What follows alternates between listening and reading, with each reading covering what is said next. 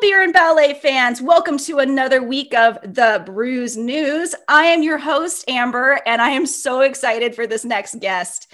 He has performed and studied in many venues around the world with companies such as the Norwegian National Ballet and DV8. Currently, he's a creator of collaborative and sometimes story-led ballets that reveals so much of what an amazing person he is. I want to welcome to the show Andreas Heise. Hi, how are you doing? Hi, Amber. I'm very good. It's very nice to be here and talk to you today. I know. My heart is so happy that we can make this happen. It's so good. Yeah, me too. Can you tell our audience where you are right now? Because this is pretty great that we can talk like this. Yes, I'm in Germany, in Berlin, and it's 5 p.m. here. So I am going towards the evening, and I know that you're just starting your day over there. I'm just starting my day. I was going to tell everybody I'm drinking a nice hot black coffee, and it's fantastic this morning. We're getting ready for our snow here, and we just had a conversation about how it just snowed over there, but it's almost springtime for y'all. Yeah, it's amazing. I mean, it says that in a couple of days we will have like 12 to 15 degrees. I don't know what that is in Fahrenheit, but it's pretty mild and springy. So I'm really excited about that. Yeah. Oh, it's so good. Well, I'd love to get started on it because you have such a long and amazing, there's so much story that we have to talk about and so many things we have to talk about. But first, can you just let everybody know, how did you start your dancing journey? Yes, I mean, that in itself is already A large question. I'll try to make it really short, but I have to say first that my mother was a dancer and my father was an opera singer. So I grew up in the world of theater from the very beginnings in a very small town. But in Germany, you know, there's an advantage of many different theaters in cities and small cities. So I come from a small city, but there was a theater. And they did everything from ballet to opera to musical, operetta, theater. So I grew up with that kind of diversity of performing arts. And dancing wasn't always a very clear direction for me. At least, well, in the beginning, when I was very small, I have no memories of this, but my mother tells me that, you know, I was dancing around in the living room and with my brother even. But then I took a ballet class at the age of 7 and I didn't really like it because we had to walk like flowers. And I thought, well, somehow that's not what I want to do. And so many years there was no dancing until Germany had the wall fell in Berlin and they reunited as one country. And then the company in my hometown changed dramatically. It became more international, and there were people all of the sudden from France, England, Italy, Spain, and the first ballet that they then premiered was Coppelia, a classical ballet, and that was actually the first time where I thought, wow, I like this, and I really want to do that too.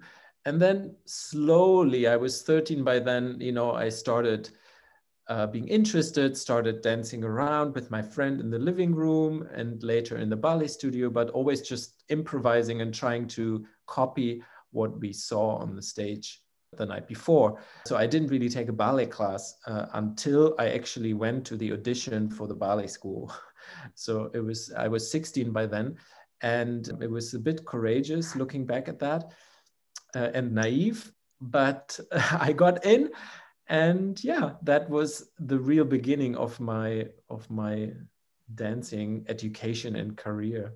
I love this thought and this idea that you with your friends just improvised and watched and absorbed for so many years, really trying to embody what's happening in front of you visually.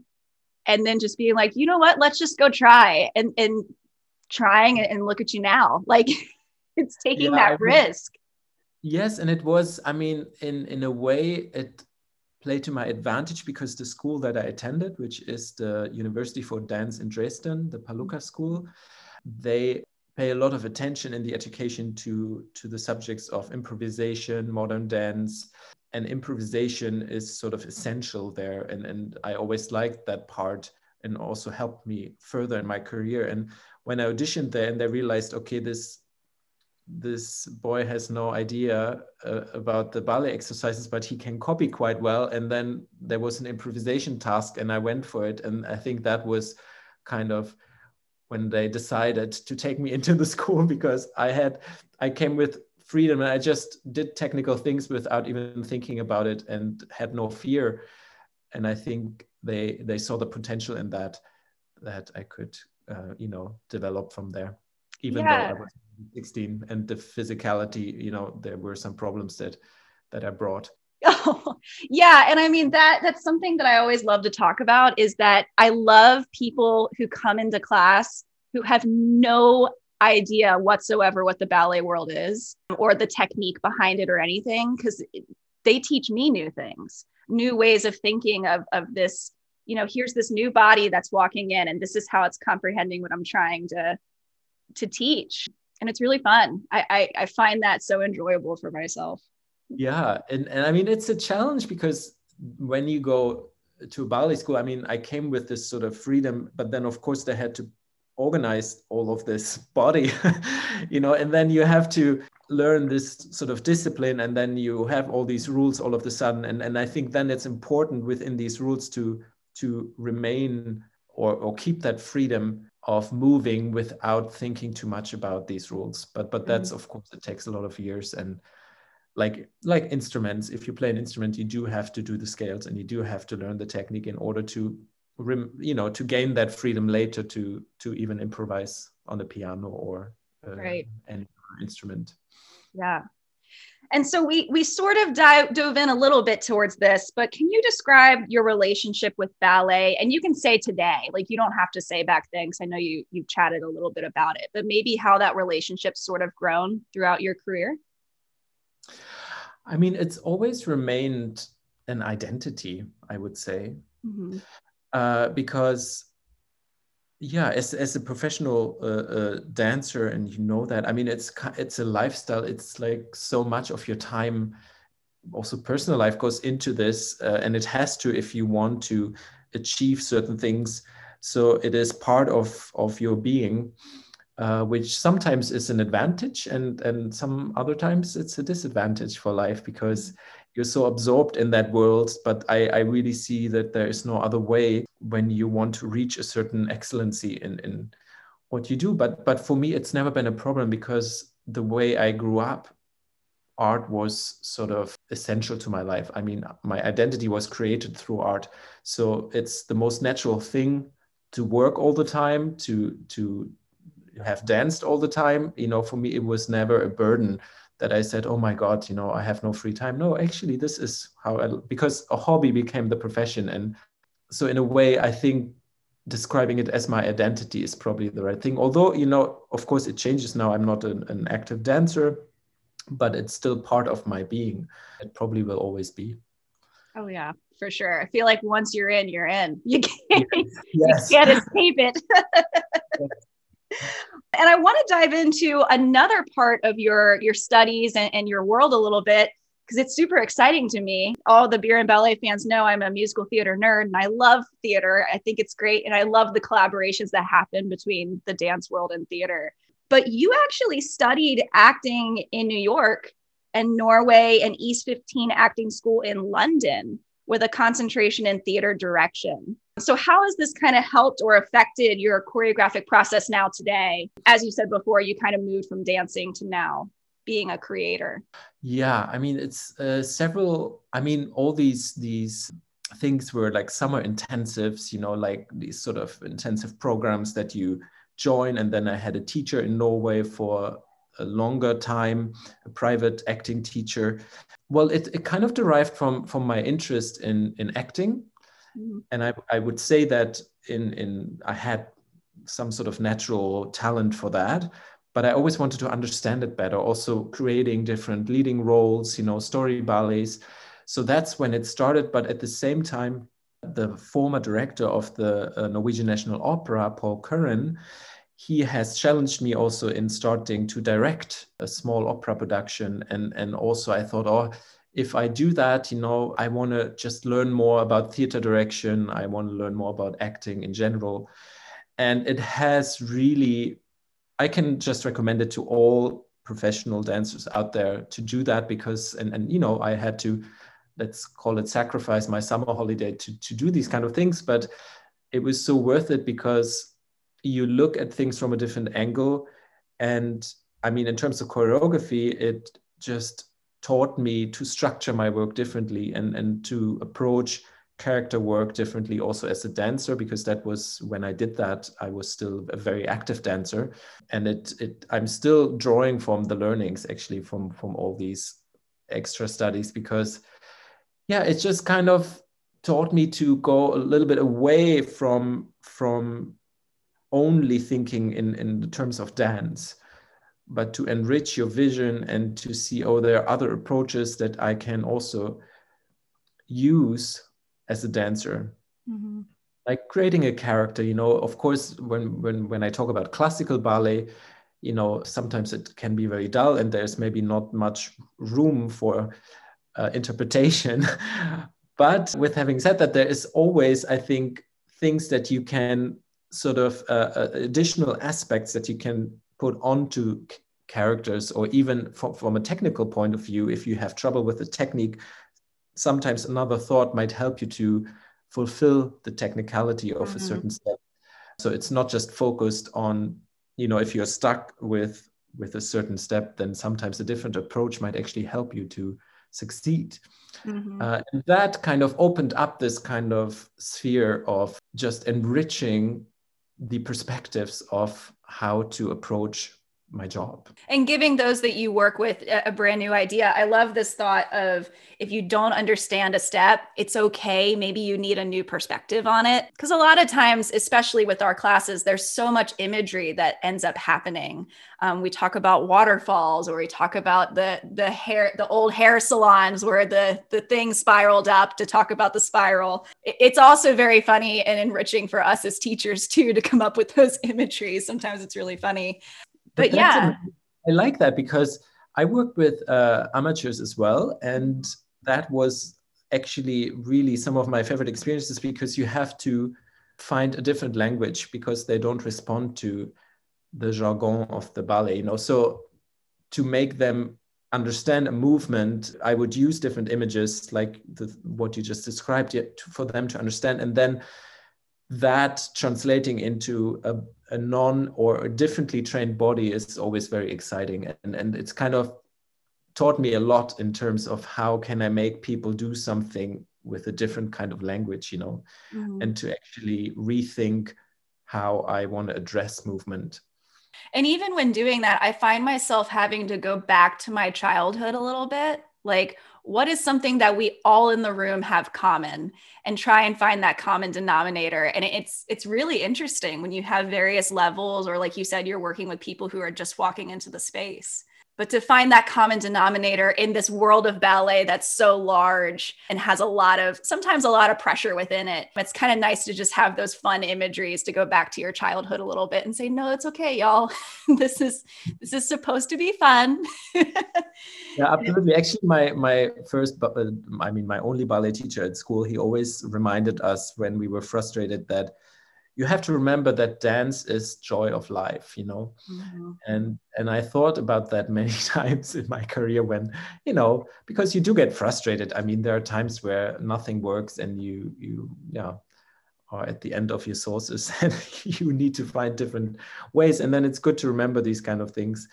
And also this sort of freedom of improvising as a teenager without boundaries and rules. So yeah, absolutely, going back to these kind of images or experiences from childhood or being a teenager is very helpful sometimes. Hey, Beer and Ballet fans, just wanted to pop in and remind you that we have so many fun, amazing, crazy things happening on our Instagram page, such as Music Mondays. If you check out our Instagram page, we have some combinations that you get to learn, and you get to choose whatever music you would like for that combination.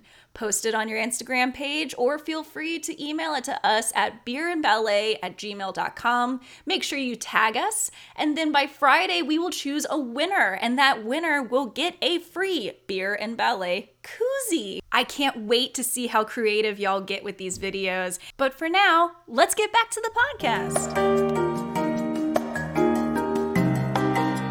And I want to kind of touch base on some of so everybody, you need to go on his website, and I'll make sure that I post the link within all of the promotion for this podcast. But there's teaser videos of your choreographic works right now.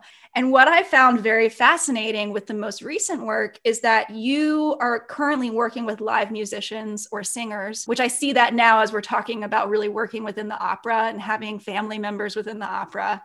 But I love this interaction that always seems to happen. It's not just the vocalist is standing on one side of the stage, the piano's on the other, and the dancer's in the middle. They're interacting with each other. And I know that getting that process going sometimes is, you have to take a journey within that. So do you mind chatting about that really quickly? Of course. I mean, like for me, like when I told you where I come from, I mean, it's a very natural thing to combine these art forms, because from a very early age, for me, they just belong together, like just looking at parents, singer, dancer. So somehow I never questioned that they wouldn't be happening at the same time. But of course, it's also a matter of how to do it. But I have a passion for both. So I have also an enormous respect for singers. And when I was in my early 20s, I did some singing lessons as well. And I also was singing in the children's choir. So I explored my voice as well and the breath, the technique of that. I don't say that I mastered it because it's very difficult, but I have a good understanding of what it means to produce this kind of sound. And that combination also, because movement and singing or also playing an instrument is based on the breath. So for me, that was always the common ground. And when I work with singers and dancers, this is kind of the starting point. And then of course you have to have singers that want to do it. That's always very important, that they are open to this kind of approach. And I mean, so far, of course, for my independent projects, it's a given that they want to do it. But also if I go to work in theaters, I will make sure that we cast people that are open to these kind of approaches. It's not really like, that everyone has to do a headstand and sing, but it's more like, how can I organically connect these people? Because it's, in the end of the day, it's about communicating together and to finding a way that none of the art forms sacrifice anything. So it's not that the dance part should be less because it needs to match the singing or the disturbing the voice just for the sake of moving. So I'm still exploring there, because there are also, of course, very individual approaches from singers, and some like to take more risks. Normally I would ask the singer, if I know the piece of music, I ask them, so where would you move? Where would you like to move less? Where can we move more? So it's from the beginning it's a process together as a team. So I'm not putting something onto them. Sometimes, of course, you have to try things to see whether it works or not. But that very quickly, because singers are very much in tune with their instrument as well, and then they will tell you, oh, that is not possible, or that's possible, or let's try it and see. So, and this is what I love. I love this sort of collaborative part of bringing these three art forms together. Yeah, I remember in my undergrad, and I need to contact my instructor because I forget what she called it, but we had to take a music class and we had to watch orchestras play. And with violinists, like for instance, they all move in unison. And she was like, that's a thing. Like that's a real technique that they learn and they ingest. And it's really beautiful to watch. And then we started comparing it to our movement, because before we even saw visually what they were doing, we listened to it and we just moved.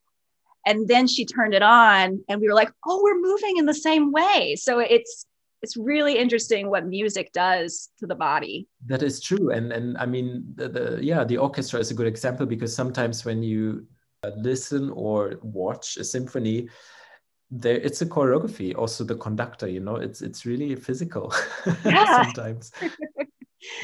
Yeah, I'm pretty amazed at what they can do. Yeah, me too. I mean, it's fantastic. And there also I have had some interesting encounters also with a group of I don't actually know what you call it in English, trumpets and now I don't know the word in English. Is it brass instruments? Oh, yeah, Yeah. like trumpets and the trombones and all of that too. Yes, yes. Yeah. It was a quintet. And they wanted to explore a little bit how they can move with their instruments. And we had a little workshop. This is already a few years ago. And that was a lot of fun because they were first a little like, oh, we can't do that. But then they tried and they had so much fun. And then they really eliminated some boundaries that they set for themselves. And that was really wonderful to see how the instrument then became part of their body and became part of their physicality somehow. It's just another thing of anything, anyone can dance and move. Yeah. This is another thing my improvisation teacher always told us, that everything is dance and everyone can dance. That's always the thing that she said. Yeah, it's so true though. Like I remember seeing a choreographic work. Oh, it's terrible. The name is escaping me right now. But she did a whole choreographic piece with like the trash trucks, like the trucks that pick up trash. And I was like, wait, what? But Yeah. it's right. Like anything can dance and move. And it's really great to see. And this kind of goes into my next question for you. And we've been in deep conversation about this. This is actually how we sort of met everybody in this conversation. And that's why I'm super excited to have it. But we've been in conversation about demystifying ballet for new audience members to come in and enjoy and understand and feel welcomed within the space. Could you describe and define for our listeners what demystifying ballet means to you? Yes, I mean, first, I probably have to say that when we talk about the genre of classical ballet, then we have to recognize that it's sort of an elite form of dance, meaning that because of the style, it doesn't have so much to do with who we are today, because it's an older fashion aesthetics that comes from the Romantic period, which is one thing. The other thing is, of course, as a dancer myself, that the classical dance technique is so difficult that you will never be finished with it. And this is for me one sort of thought why we still have it, because it's so difficult to master. And it's the base for so many other things. But I think because of that sort of more, let's say, let's call it old-fashioned style or aesthetic, maybe it doesn't speak to as many people that are not dance enthusiasts or fans. So there is, of course, the problem of accessibility to it, which then we as creators, we have the duty to make sure that it's accessible. And that, I think, can be done in several ways. But again, going back to the thought of communication, because we do want to communicate with what we do.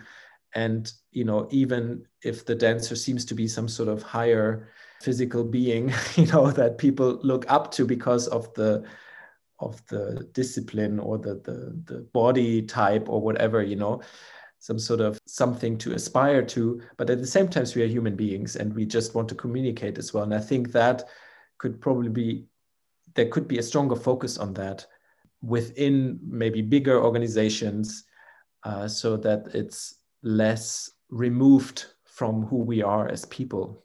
Mm-hmm. And some companies also do that, you know, with workshops or open classes or other outreach projects. And I think that's like one thing, how to kind of demystify this sort of world of ballet, and also probably our world, you know, with the movement of democratization of the arts in general. I think, and I'm not a fan of stardom at all. So it's also this sort of taking away that this form of, mystifying dancers as stars or some sort of higher beings. Yes, which was much more, you know, in the past it was a bigger thing with dancers like Nureyev, Margot Fonteyn, and Baryshnikov, and all these people. And they're, you know, it's not saying that we shouldn't appreciate the quality and the excellency, but it's just sort of, you know, coming down to earth and thinking, okay, we're still humans and we still want to communicate together. And I think this is so great to talk about because even, I got to watch like my language in teaching and educating too, especially dance history. Marie Taglioni, friends who don't know, like, please go look up some videos. She's gorgeous and amazing. But the first thing, and it's the quickest way for me to get everybody to realize how big ballet dancers were back then. I'm always like, she was the Beyonce of her time, y'all. Like this girl was really fantastic, toured the world. Like she did such amazing things. And then they get it. But in teaching it in that way, it's doing what you're talking about. It's putting, dancers almost on this pedestal. And I'm thinking about as well, like walking into a theater and like a normal proscenium theater, and then the dancers are above you. So this idea of an audience sitting back and looking up and watching, like, what does that do to the audience member? Like, where does that put them in placement?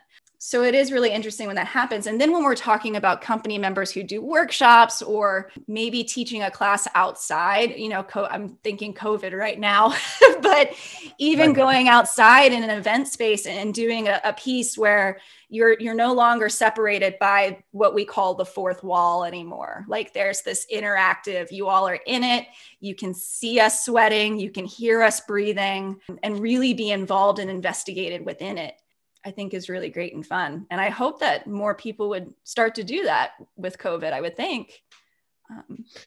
Yeah, because of course, like also another phenomenon of today is like that participation is a big theme, participation in the arts, and also then, of course, by extension in dance. And there, I think, again, going to classical ballet, that is, of course, a little bit of a difficult thing to do within maybe if we speak about larger ballet companies. But I think, to be honest, that I believe that there should be some risk taking and different approaches. And I can't tell you exactly how to do that or what it should be, but I just feel like it's the time, and you mentioned COVID, the time for really make some changes and to reevaluate what we do, how we do it, and why we do it, and for whom. So yeah, I hope that many ballet companies, dance companies in general, arts organizations will do that or use this opportunity also to look at things anew. Yeah, and it's important to understand too, and I hope that, and this is what I want to bring to the listeners too, is it takes time to do that. It takes time, it takes resources to do that as well. And it takes support from audience members. So I also want to give a shout out, because I usually do it anyway, and I'll do it now, of like really small companies within cities who are really trying to do this work, who unfortunately don't have the financial stability as larger companies who have more, who have traveled a little bit more, and their name is widely known. Here's a tax, Beer and Ballet crew. Go ahead and look up a small dance company within your city, and how can you help, and how can you, even a like on social media, I think really helps out a lot too. Just knowing that support's there, because emotionally, I think it's really draining on choreographers or creators as well, of really trying to get the word out there and really try to relate to their audience. But it's tough when the audience can't be there or can't support, it's tough to keep going. Yes, absolutely. And I mean, in this time, I still, with our digital movement, but I still think, of course, and believe in this art form to be a live art form, like of being in a room, being with people in one room. And of course, the digital now especially helps us to continue on one level or another. But of course, it's not saying that it will only be digital from now on. Mm-hmm. But that's a whole other discussion that maybe we shouldn't open. But yeah. Of course, for me personally, as a choreographer, it opened an opportunity to show work in this time, which is wonderful. And also many other colleagues and dancers, choreographers have used, the digital to continue working.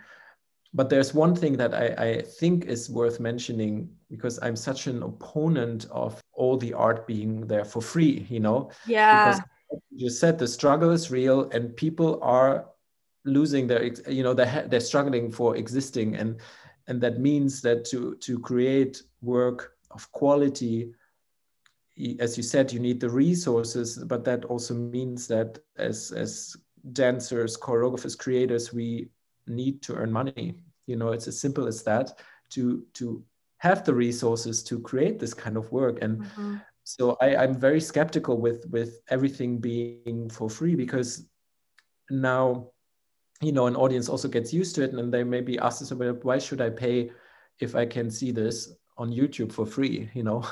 So that poses a big problem, I think, for the freelance market and the freelance artists. Alrighty, friends, that is part 1 of my conversation with Andreas Heise. And I can't wait until you get to listen to part 2, and you'll get it fairly soon. So I hope y'all enjoy this lovely week. Go outside, enjoy the sun, enjoy the air, and enjoy one of your favorite brewskis. Sit, breathe, relax. We're all here, folks, and I can't wait to keep chatting and keeping the conversation going. Bye for now.